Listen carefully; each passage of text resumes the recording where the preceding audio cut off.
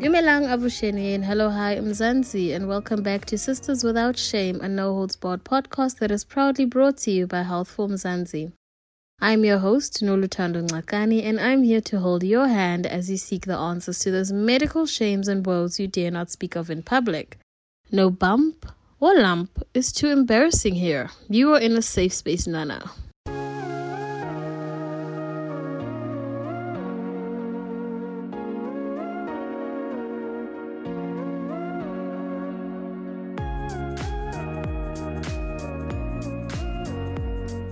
Batung, it's already 12 days into the new year, Mzansi, and it's also Veganuary.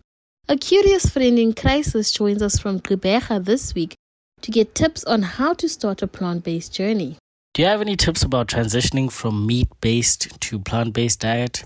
A few years back, I tried keeping a vegetarian diet, but that only lasted for about 4 months because I felt weak. I've been wanting to make a full transition to plant-based diet, but I've been a little apprehensive because of my past experience with vegetarianism. Looking back, I realized that I wasn't supplementing nutrients and I wasn't combining micros to make macros. How do you get all the nutrients that you need? How do you solely eat plants without feeling lethargic or weak? Do you take supplements or protein powders? If so, what has worked best for you? Anonza, I got you. This week we are joined by our guest Arlene Nell, who is the communications manager at ProVeg South Africa. ProVeg is a food awareness organization with the mission to reduce the global consumption of animals by at least 50% by 2040. That's ambitious. Arlene, what is the difference between vegan, vegetarian, and flexitarian diets? This is a great place to start this conversation because it's very important to understand the differences between the different diets, not only to understand a person's dietary preferences better, but also to be more respectful. Because a lot of these diets, contrary to popular belief, isn't because the person is trying to be difficult or elitist. Many times it's due to serious health concerns or even religious practices. So I thought to zoom out a bit more to encompass the most common diets in South Africa, which is anything from an omnivorous diet all the way to a vegan diet. We could start with omnivorous, which would encompass most South Africans, and it also includes almost all food groups. So this would be all meats, dairy, starches, vegetables, legumes, pulses, basically anything that you can put on your plate. But very rarely this diet is nutritionally balanced.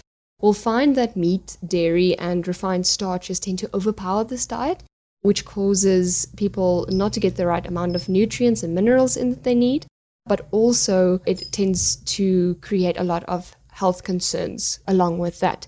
Then we get the flexitarian diet, which a lot of people might subscribe to, but they probably didn't know that there's actually a name for it. As it says in the name, a flexitarian diet gives the person a bit more flexibility, even though it is a semi-vegetarian diet. So this diet basically encourages the active reduction in meat consumption, so the replacement of certain meat products with plant-based foods, and then obviously also the increase of plant-based foods in the diet. So a good example of this would be someone that only eats meat over the weekends or on special occasions, or only when they are with family that eat meat with every meal. So this is one of the most popular diet choices currently, because of environmental factors, health factors, you name it, and it is by far the dietary choice that is pushing the plant-based meat alternative market in South Africa and across the world to new heights. Then you get the pescatarian diet, which we tend to forget about, but it's commonly linked to certain religions. So it has a lot in common with vegetarianism, which we'll get to now. Basically, it includes a lot of plant-based foods, and they also tend to stay away from meat and poultry, but they do eat fish and other seafoods. And then the vegetarian diet. So vegetarians basically don't eat any kind of meat from an animal. That includes seafood or red meat and white meat. But they do include certain animal-derived products in their diet. And there are many different types of vegetarianism. But basically, they will include eggs, dairy, honey, and other animal-derived products in their diet. And then you get the vegan diet or veganism. And vegans avoid any animal products, period. So that is any meat from an animal, red meat, fish, white meat, as well as any animal-derived products. So that includes no eggs, dairy, honey, and any other animal-derived products, a lot of which we don't even know is being put into our food, like gelatins, flavorants, colorants, stabilizers that come from animals.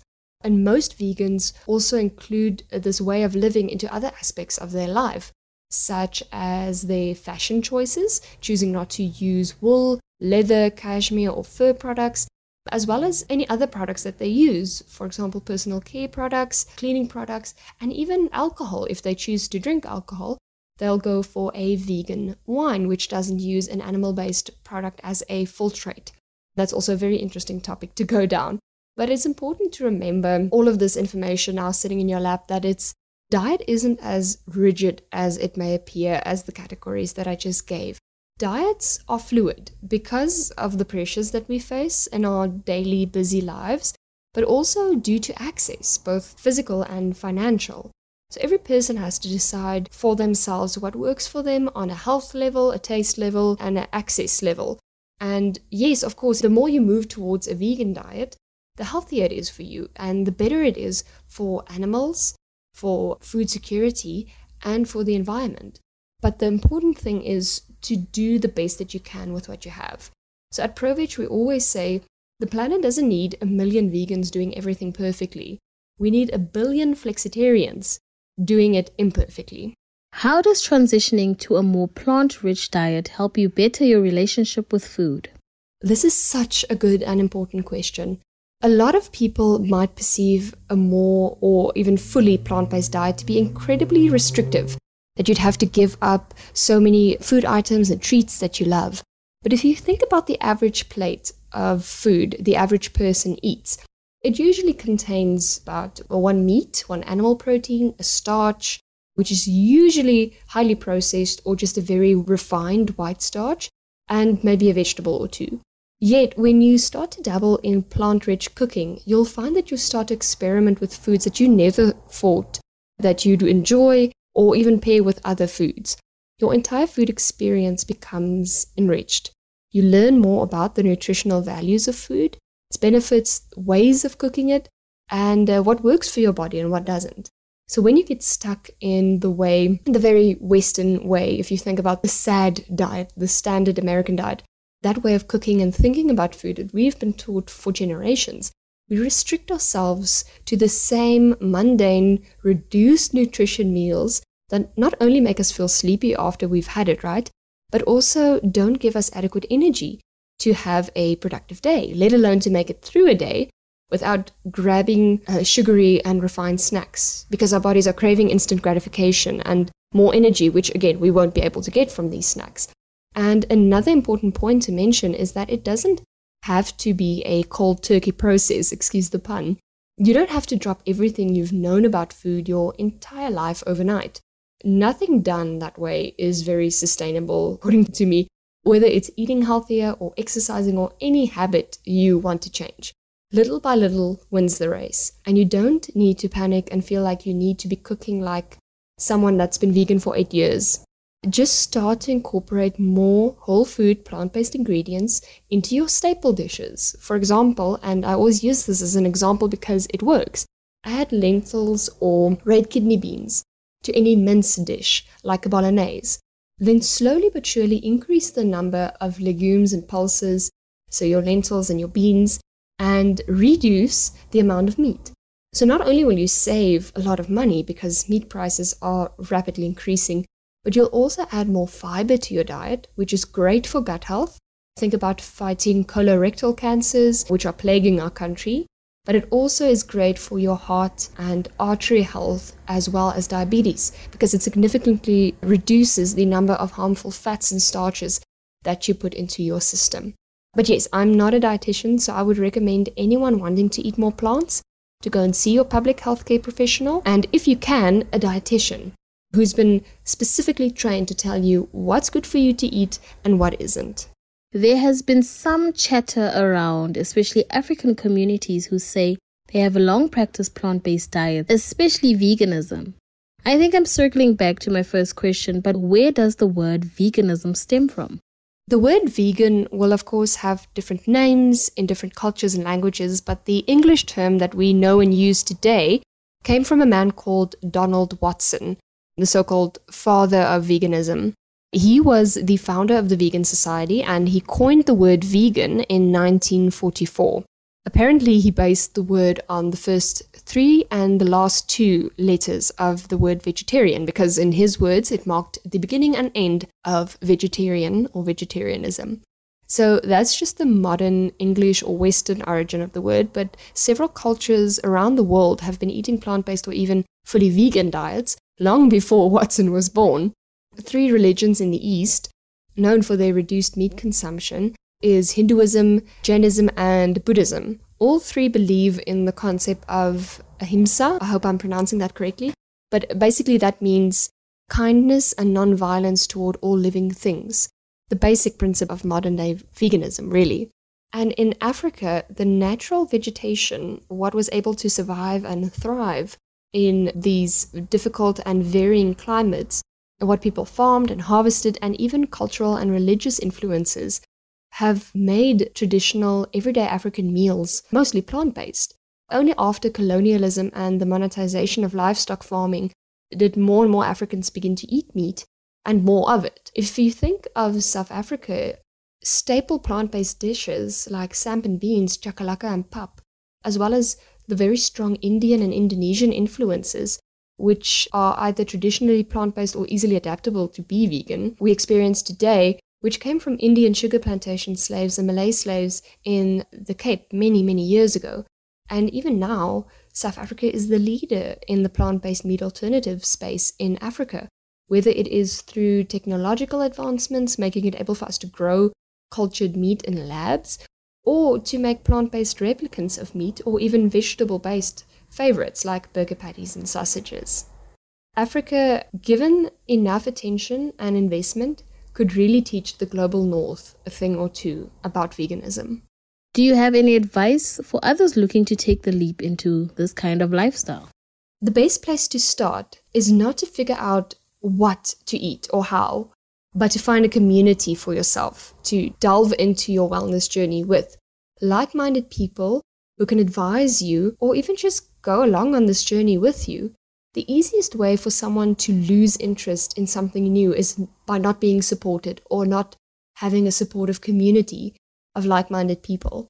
If you are interested in delving deeper into plant-based wellness, now is actually the perfect time to do this, because this is whether or not you're doing this for your health, to expand your food horizons, or to be a better custodian for the planet, including obviously the environment and all animals. Now is a very good time because every year in January, a global NGO called Veganuary challenges people from around the world to eat vegan for 31 days. So the word Veganuary is a mixture of January and vegan. As I mentioned, it's a 31-day challenge to eat completely plant-based or vegan. It's completely free to sign up, and once you do, it's not the case of you sign up and then you're on your own.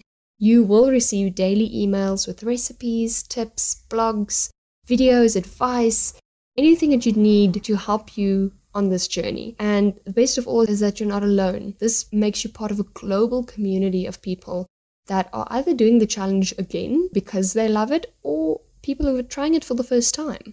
ProVeg is the official local NGO partner for Veganuary, so we'll also be sharing a lot of information, whether it's tips, recipes, information on new products in South Africa, restaurant specials, and even events. So you can sign up for the Veganuary challenge. Like I said, it's completely for free, and you'll be able to find the link at the end of this podcast article, or you can go to any of our social media pages at ProVegZA on Facebook, Instagram, and Twitter. We share the sign-up link almost daily. And if you've tried Veganuary and at the end of January you want to continue on, but you don't feel comfortable enough yet to do it on your own, or you haven't yet found your community, you can also go to ProVeg's website, where we have a very similar challenge called the Veggie Challenge. So you can find this on our website, www.proveg.com/ZA. The Veggie Challenge gives you the option to sign up throughout the year, so anytime you want to, And it also gives you the choice between 3 options: to either try a vegan diet for a month, or a vegetarian diet, or simply to incorporate more plant-based meals into your week. So you can choose to sign up to any one of these, and you'll also receive daily emails with advice, recipes, and links to a supportive community. And lastly, do it at your own pace and in your own way. Nothing that works for someone else might work for you and the other way around. There's no cookie cutter way of doing this.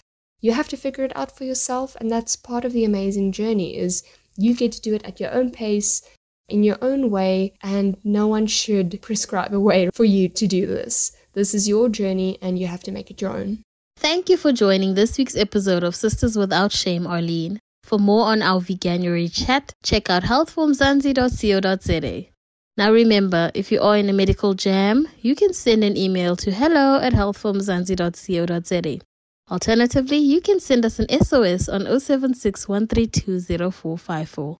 I would never blue tick you, babes.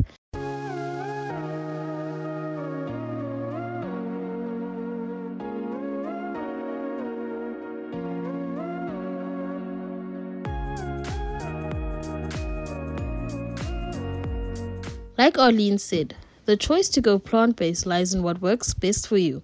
What works for you may not necessarily work for the next. What you choose to eat has profound effects on your overall health. Food is a healer, but diet alone cannot and should not replace medicine. Put in the work, but also be patient with yourself. If you want to be a veggie babe, be a veggie babe. That brings us to the end of episode 76 of Sisters Without Shame, proudly brought to you by Healthform Zanzi. Nolu Tando Ngakani, have a great week, and remember to show your girl some love by sharing this podcast with a friend.